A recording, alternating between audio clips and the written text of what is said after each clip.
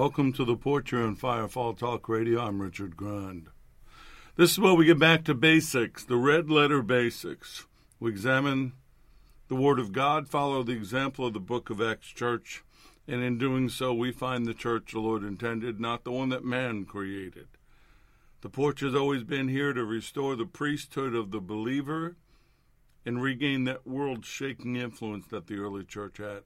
The Porch is here to help prepare you for the days ahead so that you can shine bright in the darkness and be there to help your brothers and sisters.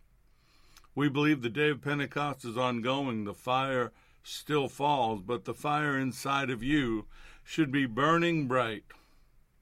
If you have any questions, go to firefalltalkradio.com, use the contact button, or you can write us at theporch@firefalltalkradio.com. Praise report, prayer request, any needs, anything that you have, would like to know, maybe you need a Bible, just let us know. Don't try to do this alone. We have a community of believers. We could plug you right in. We appreciate the support and encouragement. Some of you have been letting me know about the broadcast. If you notice, there are no commercials at the beginning. I was able to stop that. We didn't make a lot from it anyway. So there should be no roll-in commercials. Firefall Network is active on YouTube, slowly rolling out videos and clips and other things. Those of you that have received access to the private Vimeo collection, new one went in last week. We're about one behind, so that I will do my best to catch up. We always start out with praise reports and prayer requests. So first of all, I praise the Lord for my salvation. Otherwise, none of this is happening. I'm off somewhere in the darkness of New York with no family, no hope, no future. But October 9th, 1988, he changed all that. Since then, I've served him and walked with him, and it's been a tremendous, at times interesting walk. They gave me back my family, my wife, sons, and I have daughter-in-laws. I have a little mini-me called my grandson, who I love dearly, all of our furry kids, and I am thankful and praise him for that. Praise him for all the technology, everything that I have. Praise him for you, for this ministry, to do this Bible study with you. I praise him for being a new creation, living in prophetic times, seeing the signs, watching what's going on, being able to discern the times because of his Holy Spirit inside of me. We should be aware, we should be awake, we should be alert. So I am praying that we are that way. I am praising him for the Holy Spirit that he sent us and the cross and all those things, the empty tomb, the upper room. Don't let a day go by where you don't thank him for what he's done for you. Now let's pray. Pray for the peace of Jerusalem. Psalm 122, verse 6. May they prosper who love you.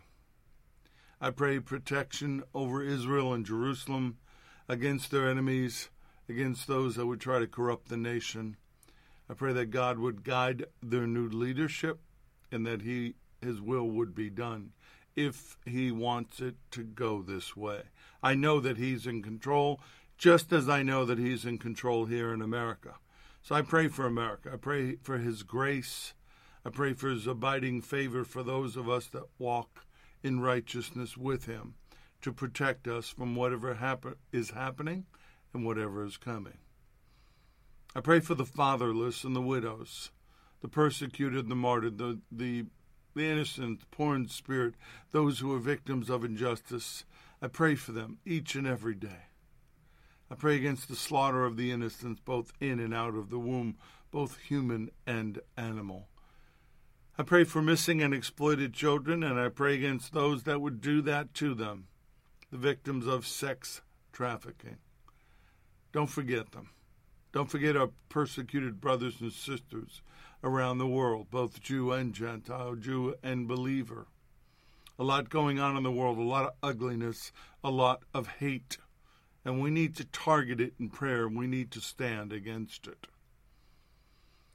I'm praying that we would become bold, that the remnant would wake up, would rise up, that the fire would drive you to take a stand and maybe even speak out against what you see and hear. Do it in love. Be a good witness, but do not say nothing. I pray for divine wholeness, health, and healing as we get back to our divine design. Healing for all who are injured and sick right now. Protection, inspiration for the remnant to wake up, rise up, and answer that call to action. If you've been blessed, be a blessing.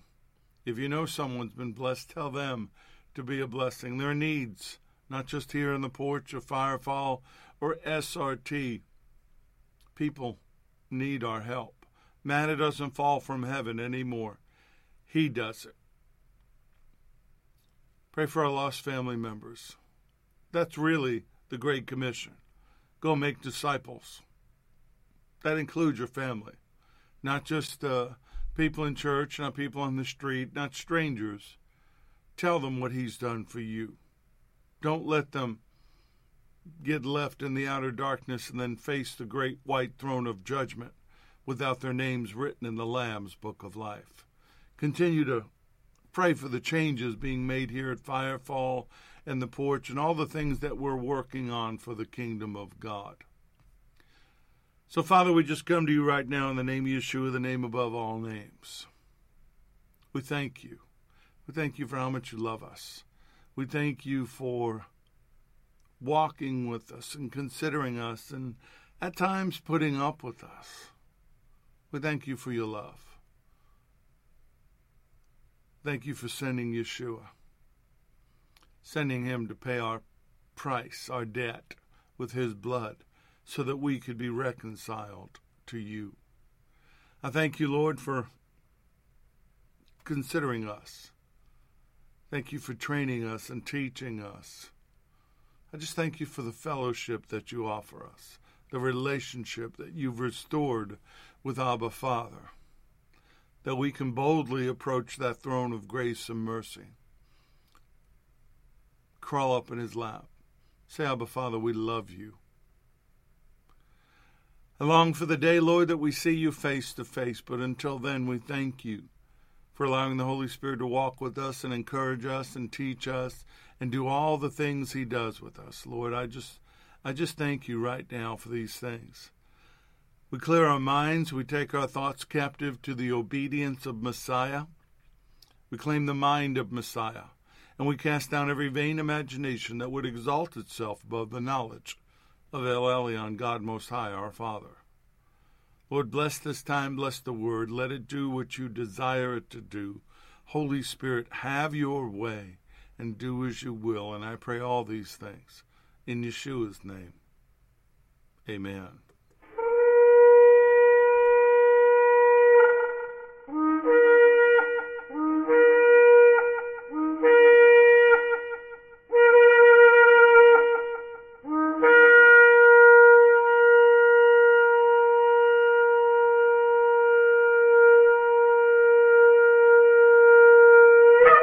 These lessons are proprietary information except where noted the information comes from outside sources. Combination of that information, the matter presented is exclusive, cannot be repeated or used without permission. The date of this broadcast serves as the registered date of the following information. In this manner, therefore, pray. Our Father in heaven, hallowed be your name. Your kingdom come, your will be done, on earth as it is in heaven. Give us this day our daily bread, and forgive us our debts as we forgive our debtors. And do not lead us into temptation, but deliver us from the evil one. For yours is the kingdom and the power and the glory forever. Amen. More and more each day as I study and as I pray, and then when we do these sessions on the porch, I cry out for him to let his kingdom come, for it to rule on earth as it does in heaven. There's no lack in heaven. There's no sickness in heaven. Regardless of what the song says, there are no tears in heaven. We need that now. We need that here and now. So, Lord, lead us away. Lead us away from the things of this world, the snares and the temptation of Hasatan's kingdom. For yours is the kingdom that we seek, and its power and its glory forever. Amen. The kingdom of God, that's what we're talking about. We're going to stay on it until he tells me we're done. His rule and reign on earth as it is in heaven. His authority, his kingdom authority residing within us. We represent the kingdom of God on earth. We need to start acting like it. We need to enforce his rule over the enemy. That rule with delegated dominion. We're not called to sit and be spectators and do nothing. We're called to sit with him in the heavenly places and to act with authority and dominion. Each week I've been giving you a list of what we are to do. Discern and understand the times. Know who he is and know who you are in him. Live the kingdom life. Don't just talk about it. Don't just study it. A lot of people love to talk about the kingdom of God this, the kingdom of God that, but I'm not seeing it. We need to understand that we're in a war. This is not our home. There's another kingdom here that is against us. That means we need to understand kingdom warfare. Understanding it's not enough, we need to do something about it. So we have to enter into that warfare. We have to engage the enemy. We need to know our enemy. But the other thing is we need to understand the battleground. We need to understand where we're fighting. You see, this isn't earthly warfare. This isn't generic warfare. This is kingdom warfare. The kingdom of God against the kingdom of darkness. And we should be acting from a position of authority and subjection, but somewhere along the line, Hasatan and the fallen got mankind, and especially the church, to abdicate their authority. This is about our life in a fallen world, under the rule of a fallen world system. And this battleground, this battlefield, it's on another level, literally. So go with me to Ephesians 6, verses 10 through 20, and we'll start from here as we have each week. Finally, my brethren, be strong in the Lord and in the power of his might. Put on the whole armor of God, that you may be able to stand against the wiles of the devil. For we do not wrestle against flesh and blood, but against principalities, against powers, against the rulers of the darkness of this age, against spiritual hosts of wickedness in the heavenly places. Therefore, take up the whole armor of God, that you may be able to withstand in the evil day, and having done all, to stand. Stand, therefore, and having girded your waist with truth, having put on the breastplate of righteousness, having shod your feet with the preparation of the gospel of peace. Above all, taking the shield of faith, with which you will be able to quench all the fiery darts of the wicked one, because they're going to come and they're going to be hot. And take the helmet of salvation, and the sword of the Spirit, which is the word of God. Praying always, with all prayer and supplication in the Spirit, being watchful to this end with all perseverance and supplication for all the saints, and for me, Paul says, that utterance may be given to me, that I may open my mouth boldly to make known the mystery of the gospel, for which I am an ambassador in chains, that in it I may speak boldly as I ought to speak. And that's what we did last week, and I spoke boldly on some topics that were important to address. But now we're going to get back into Ephesians 6. We're going to start to understand the battleground. If you don't understand the battleground, nothing else matters. See, this isn't about flesh and blood enemies. This is about supernatural, spiritual, evil rulers and authorities of an unseen world. against the mighty powers in this dark world, evil spirits in the heavenly places. These are supernatural forces. Ephesians 6:10 through 20 is a call to arms and a call to unity. What is a call to arms?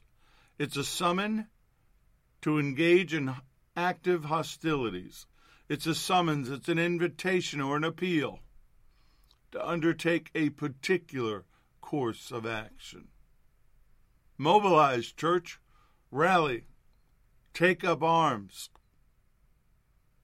The enemy is running over the top of this world and over the top of the church. I see people post these wonderful Christian memes about how the devil shivers and shakes when a saint hits their knees. Or somebody posted a picture of their wife's Bible and said, demons tremble when she comes into the room. And I immediately knew he's never been around very powerful demons.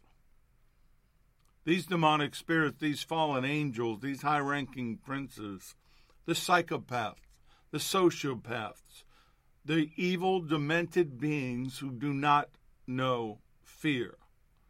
Now you could say to me, well, wait a second, what about the Gadarene man when the demons pled with him not to torment them before their time, or the other demons that would speak out? They understood who he was. They understood that he was the one who put their fathers and brothers and sisters into the pit. And they know that there will come a time when he will issue an edict against them and put them into the pit with their family. These spirits are not afraid of you. Folks, I got some pretty serious cred. They're not afraid of me. They still show up. They still threaten. They still have their eyes on the prize and want to be the one to take me down. They're not afraid. They're incapable of being afraid. Therefore, we must take a stand. We must push back. We must do it in unity with each other and unity against a common enemy.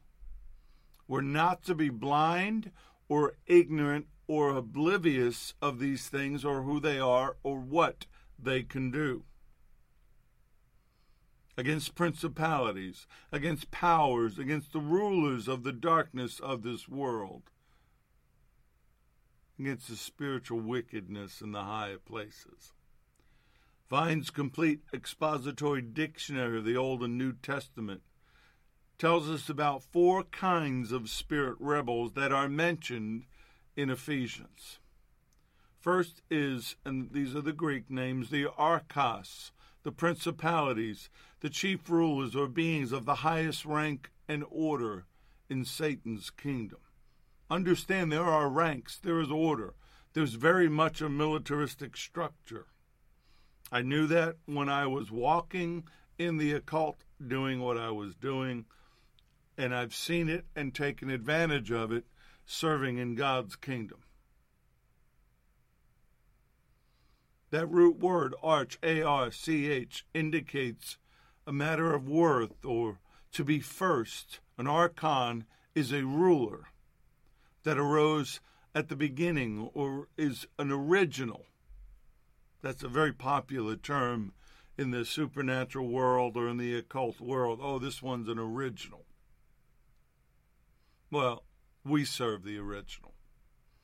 He is the head of the body, the church, who is the beginning, the firstborn from the dead, that in all things he may have preeminence. He's the firstborn of all creation. And the angels, even before they fell, were created and spoken into existence by rank and order. Remember, the Father is a God of decency and order. He doesn't create out of chaos. He doesn't create out of disunity. So when we say Ephesians 1:21, that Yeshua is far above all principality and power and might and dominion and every name that is named, not only in this age, but also that which is to come. Let's stop a second here. Father, I want to pray right now against witchcraft, against satanic attack. I want to pray against any mind-binding spirit. I want to pray against those that would try to interfere with what we're doing. So I bind you in the name of Yeshua. I cast you down. I declare your attacks, your words, your vexes, hexes, incantations, null and void. I send your attacks back to you, and I bind them to you. You shall not interrupt with what we're doing. You shall not speak. You shall not see. We call for us to be hidden right now, Lord, in the shadow of your wings. We declare the victory of Calvary against them. And if you agree with me, just say amen. So he is far above all principality, power, might, and dominion, because you are complete in him, Colossians 2:10, who is the head of all principality and power. He is the archon. He is the chief ruler of all creation. But see, Satan is the chief ruler of his kingdom. In no way is he comparable to the Lord or to the Father. But within his ranking, within his kingdom, he is the chief ruler. And I think part of that is because many of the other angels that were close in rank are in the pit. Possibly that's why he seduced them into doing what they did. He cleared the battlefield so that he was the only main player. That's just my opinion. I can't prove that yet. Through Scripture, the Lord will show me. But I believe he seduced the watchers to do what they did in Genesis 6. They were sent down to protect humanity from Satan and his angels. But being the seducer that he is, the conjurer, the mesmerizer, somehow he got into the leader of the watchers and convinced them to desire the daughters of Adam, desire to procreate, desire to be like men and leave their heavenly estate, going from being extraterrestrial to terrestrial. He knew full well what would happen to them. That's why he didn't do it. He's not in the pit. He's not in hell. He's out and about doing his thing. We need to understand how that works. But he rules his kingdom with fear and with anger and with power. But there are other high-ranking princes in that kingdom. Then we get into the exousia, the authorities, those who derive their power from and execute the will of the chief rulers. So you have the princes, and then you have the next level down, who draw their power and their authority from the ones above them. Exousia denotes authority, like permission or liberty of doing as one pleases. It's given, it's passed to them, like we've been endued with from power on high. They've been given power or authority to act within their scope of responsibility. They have the right to do what they do. Never forget that. They have the right to do what they do. You have to act within your authority and your rights. Exousia, it's physical and it's mental power. As I said, it's power that's been endued. Strength. It's something you possess, something you exercise. It's also the authority of influence. It's a right. It's a privilege. It's also the power of rule or government, like the power of the one who wills and commands others to do his bidding. Now, we understand that from the Lord. That is shown over and over, even before he was resurrected and ascended. Go with me to Matthew 21, starting with verse 23. Now, when he came into the temple, the chief priest, well, there was a chief temple. There was the only temple that they had. So I guess we could, no.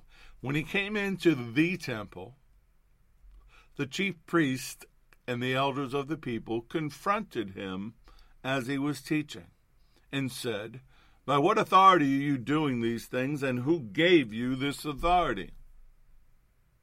But Yeshua answered and said to them, I also will ask you one thing, which if you tell me, I likewise will tell you by what authority I do these things. The baptism of John, where was it from? From heaven or from men? And they reasoned among themselves, saying, if we say from heaven, then he'll say to us, why then did you not believe him? But if we say from men, we fear the multitude, for they all count John as a prophet. So they answered Yeshua and said, we do not know. And he said to them, neither will I tell you by what authority I do these things. Same story plays out in Mark 11:27 through 33, and Luke 21 through 8. You see, it's all about authority. They get theirs from man. His was from above, from his heavenly Father. They wanted to know where his delegated authority came from. I've always been of the opinion, if you have to ask, you don't need to know. See, that's what made him different.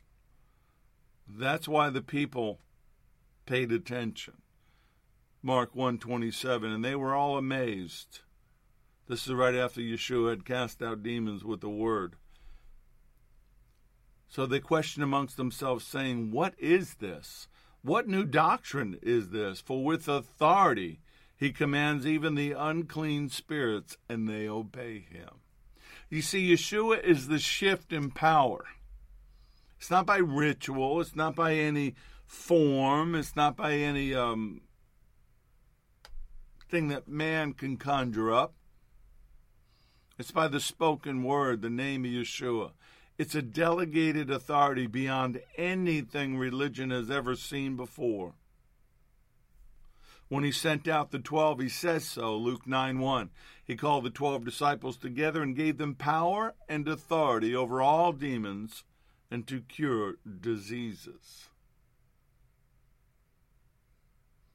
Matthew 28:18 through 19 is scripture I quote a lot. It's in my book. I'll use it in my seminars, and I'm trying to get you to absorb it. All authority, all power has been given to me in heaven and on earth. Go, therefore, and make disciples of all the nations, baptizing them in the name of the Father and of the Son and of the Holy Spirit. That's why I do what I do. That's how I do what I do. The Roman Catholic Church has something called the ritual of exorcism. Has no application to anybody who believes in the Bible or knows Yeshua personally. It's a ritual. It's a Babylonian mystery religion ritual mixed with the Kabbalah. It came about in 400 AD and got written down many hundreds of years later. That's not what I do. I don't need a ritual. I don't need a form. I don't need holy water. I don't need anything but the name of Jesus, from the biggest demon, fallen angel, all the way down to their foot soldiers. It doesn't matter who they are. They will do what I say in Yeshua's name. For by him all things were created that are in heaven and that are on earth, visible and invisible, whether thrones or dominions or principalities or powers. All things were created through him and for him. And he is before all things, and in him all things consist. He holds it together. The very universe we're in right now is being held together by him, by his nature, by his essence. He holds it all together. He is the head of the body, the church, who is the beginning, the firstborn from the dead, that in all things he may have preeminence. Church, let's wake up to who we are. Let's stop acting like the frozen chosen. Let's stop acting like people seeking knowledge but not the power thereof. Let's put down religion. Let's put down the nonsense and let's go do something about this. Then you have the level Cosmocratorus. Cosmo being age, the world rulers of the darkness of this age. The spiritual world rulers, we see them in Daniel 10, which I will read in a second.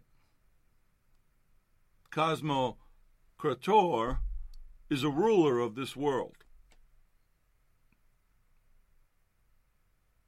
Rule of the darkness of this world. We saw that in Greek and Roman mythology, the high-ranking gods that the other gods submitted to.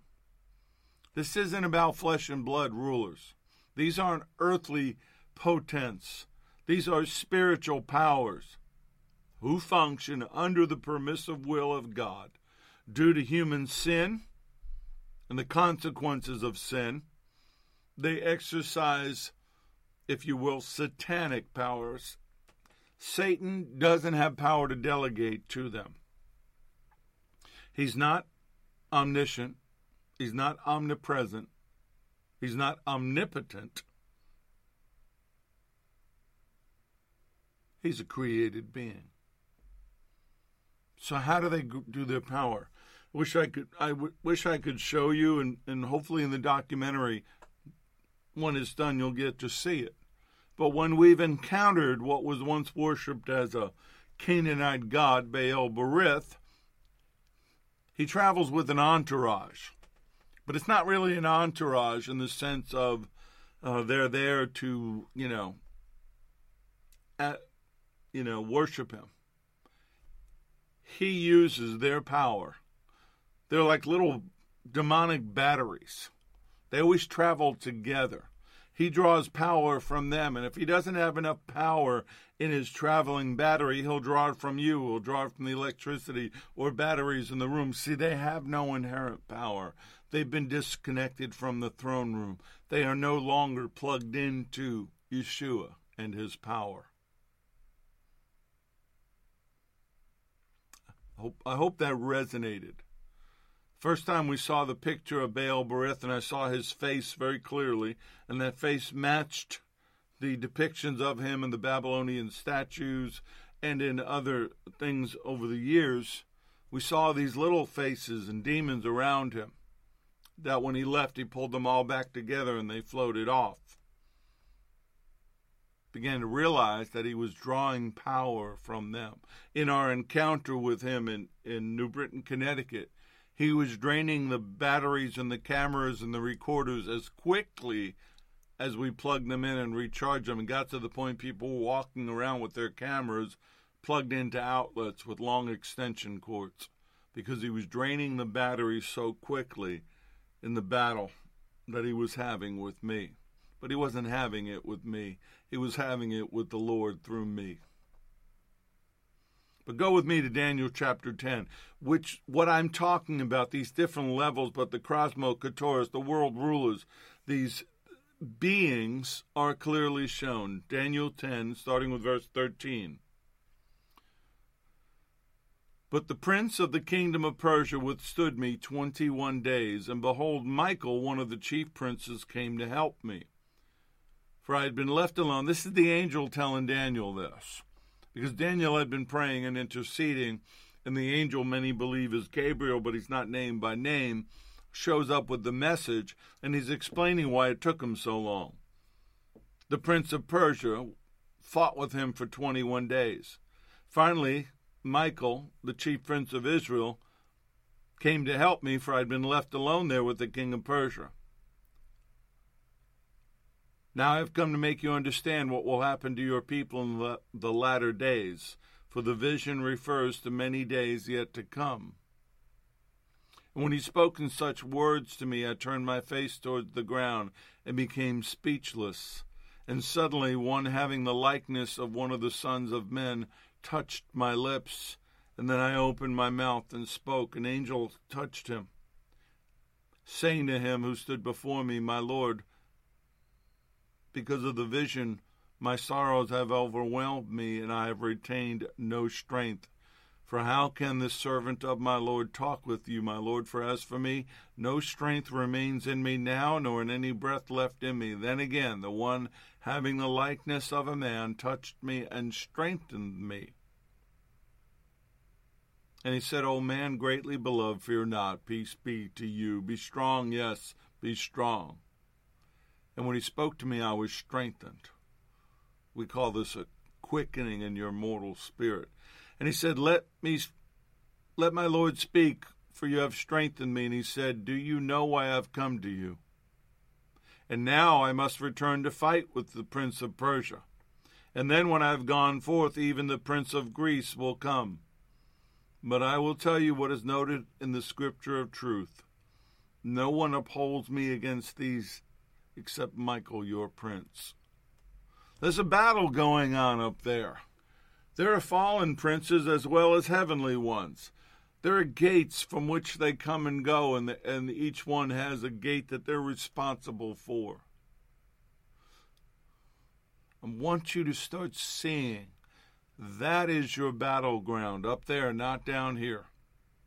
There are spiritual forces behind the various nations, like the spirit prince of Persia, which now would be Iran, or the spirit prince of Greece.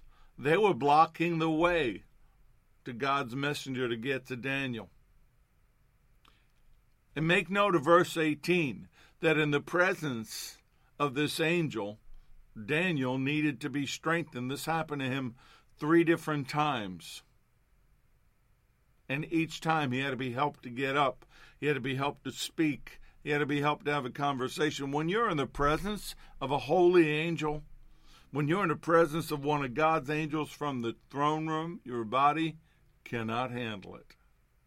You will literally, like all the energy has been sucked out of you, collapse like Daniel does. That's how you know you're in the presence of a heavenly angel. Although Baal, Berith, and the other things we've encountered have taken advantage of us and drained us, it's never been to the point that our knees buckled, although I have been in the presence of a high-ranking angel. And the first time he showed up, my knees buckled. And I fell face first to the ground like a tree that had been cut down. And had I not put my hands in front of my mouth, I'd have been eating dirt because I happened to be outside at that moment. The chief prince is an archangel, chief amongst God's messengers. We know of Michael, we know of Gabriel. The book of Enoch mentions other names. They are his chiefs. They are his generals. And what's interesting is Daniel doesn't need any other explanation. He understands that the world he was in was populated with spiritual beings from both sides of the equation. Because he understood Deuteronomy 32:8. He understood Genesis, that God had divided up the nations and he had divided up the world with boundaries and with areas. And each of those areas had princes. The ones that were not aligned with God had their own fallen ones. Not every watcher from Genesis 6 is in the pit, just the ones that procreated with the daughters of Adam. And those were the 20 leaders of 10. There were 200 watchers, 20 leaders had 10 under them. Those 20 leaders were the ones who did what they did. They're the ones in the pit. They're the ones who will get out at the end. They're the kings that are coming out of the pit. But the other are still out and about. God has appointed Michael, the chief prince over Israel. We need to understand that we serve the King of Kings and Lord of Lords. We need to understand who we are in the grand scheme of things. Even when he was here, he walked in that authority. John 12:31, now is the judgment of this world. Now the ruler of this world will be cast out. John 14:30, I will no longer talk much with you, for the ruler of this world is coming, and he has nothing in me. Making very clear, he's stating right there that Hasatan is the ruler of this world. He's the God of this world. John 16:11, that the ruler of this world is judged. Well, don't make any mistakes about it. He may still be in power, but he's been judged. But he's still in control. 2 Corinthians 4:4, the minds the God of this age has blinded, who do not believe, lest the light of the gospel of the glory of Messiah, who is the image of God, should shine on them. There is your war. Your war is not with flesh and blood. Your war is not in politics. I know this won't be popular to say. Our battle is in the heavenly places.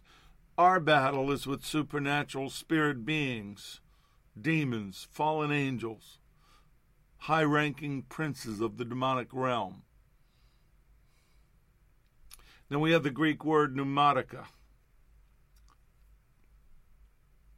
Those are the wicked spirits.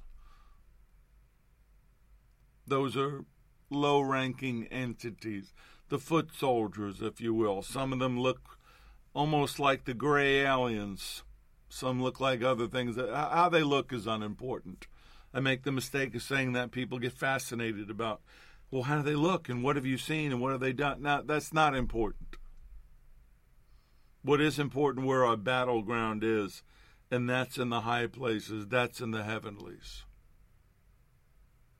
Ephesians 1:3, blessed be the God and Father of our Lord Jesus the Messiah, who has blessed us with every spiritual blessing, even that in the heavenly places in Messiah. Boy, my spirit man starts to jump when I'm saying these words, to the point that there's a battle with my tongue to speak English or to speak a heavenly language. Heavenly. The heavenlies, the atmospheric realm above us, the different levels of heaven. Paul talks about being taken up to the third heaven. There are different levels up there. Then you have the throne room, but there's the atmospheric heavenlies around the earth, just outside of our sky. That is where I believe Satan and his angels and the demons rule from, which is why that angel, Gabriel, most likely needed help from Michael to get through that, to get to Daniel. If you can see that, if you can understand Daniel 10, if you can understand that the windows of heaven mentioned in Malachi are a lattice work around the earth, you can begin to understand the battle going on up there. Also refers to our Heavenly Father, Matthew 18:35. So my Heavenly Father will also do to each of you from his heart, if a brother does not forgive another brother of his trespasses. We know it's his realm. But because sin, because of what Adam and Eve did, and the Lord only took back spiritual authority on Calvary, when he comes back the second time, he's taken back all authority, because at that point, Satan and his angels will have been cast down to earth. They will become completely terrestrial. And if you can understand that, you'll understand why he's really seriously ticked off. But we have to understand where we sit in power. That's why I've been really going over this and digging into it and opening it up, so that when we get to the weapons, you'll understand them better. You'll understand why they're so important, because the battle is not of this world. And Larry and I were talking today, and we're talking about either doing a podcast or something to get you to understand warfare from our perspective. Satan doesn't want to fight you in the spiritual realm. He doesn't want to fight you in the heavenlies. He wants to pull you down to earth. He doesn't want to fight you in a place where you have access to all power in heaven and earth. He wants to drag you down to fight you on this level. So how does he do that? He trips you up. He gets you off balance. That situation happened today. I don't need to go into any detail, but I was already off balance. I was tired. I'd been up since 4 o'clock. I had to go get new tires put on my car. And some things happened, did not go right, and the old me would have, as my wife would tell you, would have caused a lot of trouble. Thankfully, the old me doesn't exist. But the point was, I was still off kilter.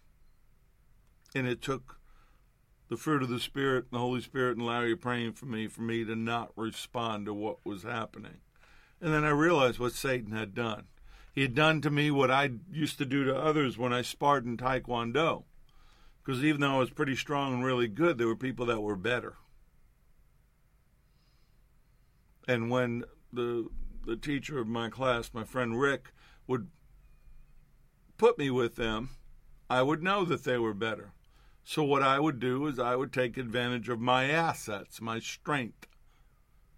So I would jump in close enough so they couldn't kick me, and I would hit them with my shoulder and knock them off balance, and then I would land a couple of good blows and do the best I can and try to stay out of the reach of their feet. But the point was, I had to get them off balance. I had to get them falling backward. I had to take them out of the realm, the field in which they were comfortable. That's what the enemy does to us. That's why you really need to be prayed up. You need to never leave your house without having your mind covered, without knowing that the armor's in place.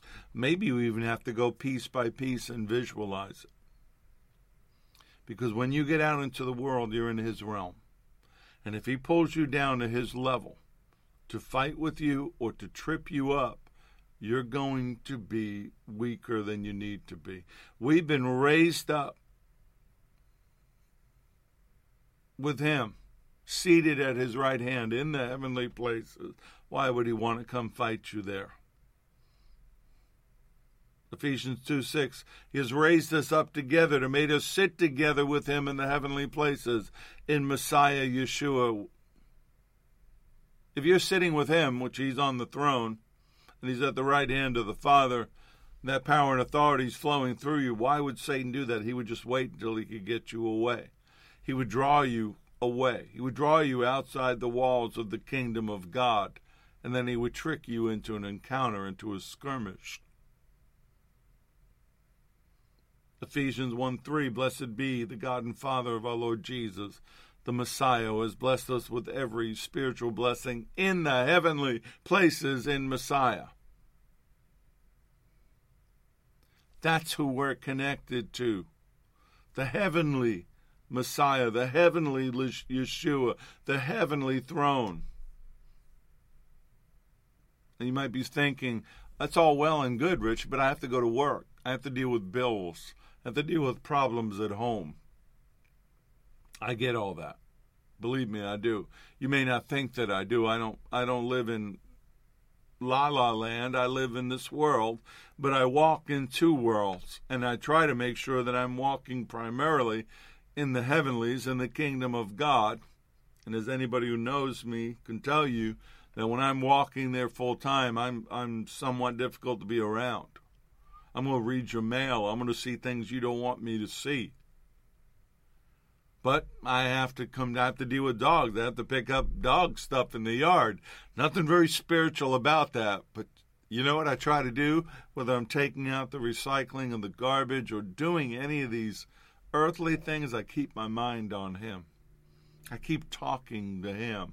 I keep praying to him. I keep singing praise and worship songs so that my spirit man is still there with him while my flesh man has to do these earthly things. See, Ephesians 3:10, we talked about the manifold wisdom of God being made known by the church to the principalities and powers in the heavenly places. Those are the spiritual host of wickedness. You can't do that if you're grounded. You need to walk in two worlds. Because if you're going to wrestle against flesh and blood, if you're going to get into a nose-to-nose, toe-to-toe wrestling match against principalities, powers, rulers of the darkness of this age, spiritual host of wickedness in the heavenly places that are possibly thousands of years old, you better not be doing that in your flesh. You had better not be doing that under your own power or your own knowledge. Speaking of knowledge or gnosis, I see a lot of supposed big-name people out there putting out videos and teachings on demons and fallen angels and the divine council and this and that, and they have no experiential knowledge of anything they're telling you. And while much of what they tell you can be found in Scripture, the one thing that you can't find in their teaching is real experiential knowledge. And Larry and I talked about that today. I'm just going to kind of dump this on you. Right now, we're dealing with things that are totally in the spirit realm. They have no earthly body. What are you going to do when the human hybrids that they need to inhabit are walking the earth? What are you going to do when they have both earthly power and supernatural power? We had better be able to respond. We had better be able to deal with that on two levels. I've had the dreams and the visions. I've seen what is coming. And right about now, many of you are saying, that's okay. I don't want to be here. Snatch me out of here, Lord. No, you don't want to be here. You really don't. But we better understand that that's coming. In the heavenly places refers to the entire realm of spiritual beings. That's what Paul's talking about in Ephesians. These places, these realms, that's our battleground. That's where we fight this battle. So next week when we start to get into the implements of the armor of God, hopefully after all this time, you'll be able to start to see them with the spiritual mindset. Start to visualize them in your mind's eye. That the authority and the power and the dominion given to you is coming from Him above, coming through the Holy Spirit inside of you. I've laid hands on people and prayed for them and felt the rush of that power from the throne room go right through me, right into them. They'll feel it. Like this surge of energy, electricity comes right out of me into them. The bridge from me to Him is the Holy Spirit inside of me. That's what you have. So Paul is talking about our hope. See, that's what we're looking forward to that day. When we are not just sitting with Him symbolically or spiritually, but it was sitting with Him physically. That's what kept the book of Acts church going. That's what drove them, that hope.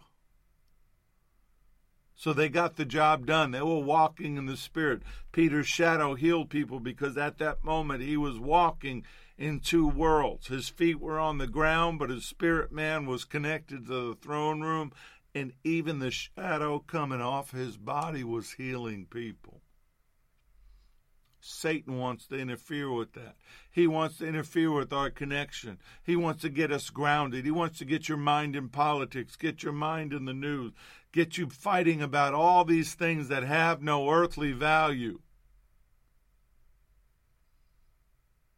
If we're going to walk in who He is, if we're going to understand that He's the name above every name, if we're going to walk in the ability and know that every knee shall bow in heaven, on earth, and under the earth, and proclaim that Yeshua HaMashiach, Jesus is Lord, to the glory of God the Father, you should have the boldness to be able to say that to Hasatan. You should have the boldness to be able to say that to a chief prince and ranking demon or whatever. Bend your knee to the name of Yeshua. Submit. We are His messenger to the world. We are His kingdom enforcers. We've been delegated all this authority. We're called to enforce and correct their actions and their behavior. Each and every one of us. We're like a tapestry. We're an army of different colors and different talents and different abilities that He has sewn together. We should be running roughshod over the top of the enemy. It shouldn't be this hard. I don't care who they are, their hierarchy, whatever. Inside of you is the creative power of the universe. Start walking in it. Father, I just pray right now that as your children are hearing this, as they're stumbling onto this, that they desire more. They desired more of you. They desire to know more. They desire to see and hear in the Spirit, have eyes to see and ears to hear. Not be distracted by the show or the entertainment, not be distracted by any man. Put their hope on you, get their eyes off the stage and get it up on the throne. I pray right now, Holy Spirit, that you are quickening, that you are churning inside of people, that you're breaking off of them all the things that have held them back, that you're giving them a desire for more of you, that you would have preeminence in their life. So, Lord, I pray right now, if they know you, that you do that. If they don't know you by the way I'm talking, I pray that they would come to know you that way. Whether through dreams and visions or divine visitations or angelic visitations, whatever it'll take, draw them close to you, pull them close to you. And to that one sheep I see in the Spirit right now running away in fear because they don't feel worthy. They don't feel like they belong in your presence. They don't feel like they're worthy to have your hands upon them. I know that you'll pursue them, Lord. I know that you'll leave the 99 for the one and grab them up in your arms and carry them back. I pray that you do that. I pray that they would know you completely and utterly, not just as Lord and Savior, not just as Messiah, but intimately as the Son of the living God, as their friend, as their brother. We will never diminish who you are or tarnish the crown. But I know that your desire is intimacy with us. And I pray that you do that, Lord. Anything hindering it, anything interfering with that, I say be gone in the name of Yeshua. I pray all these things in Yeshua's name. Amen. May the Lord bless you and keep you. May the Lord make his face to shine upon you and be gracious unto you. May the Lord, may Adonai, lift up his countenance upon you and give you peace, give you shalom. I'm Richard Grunt. This has been The Porch on Firefall Talk Radio.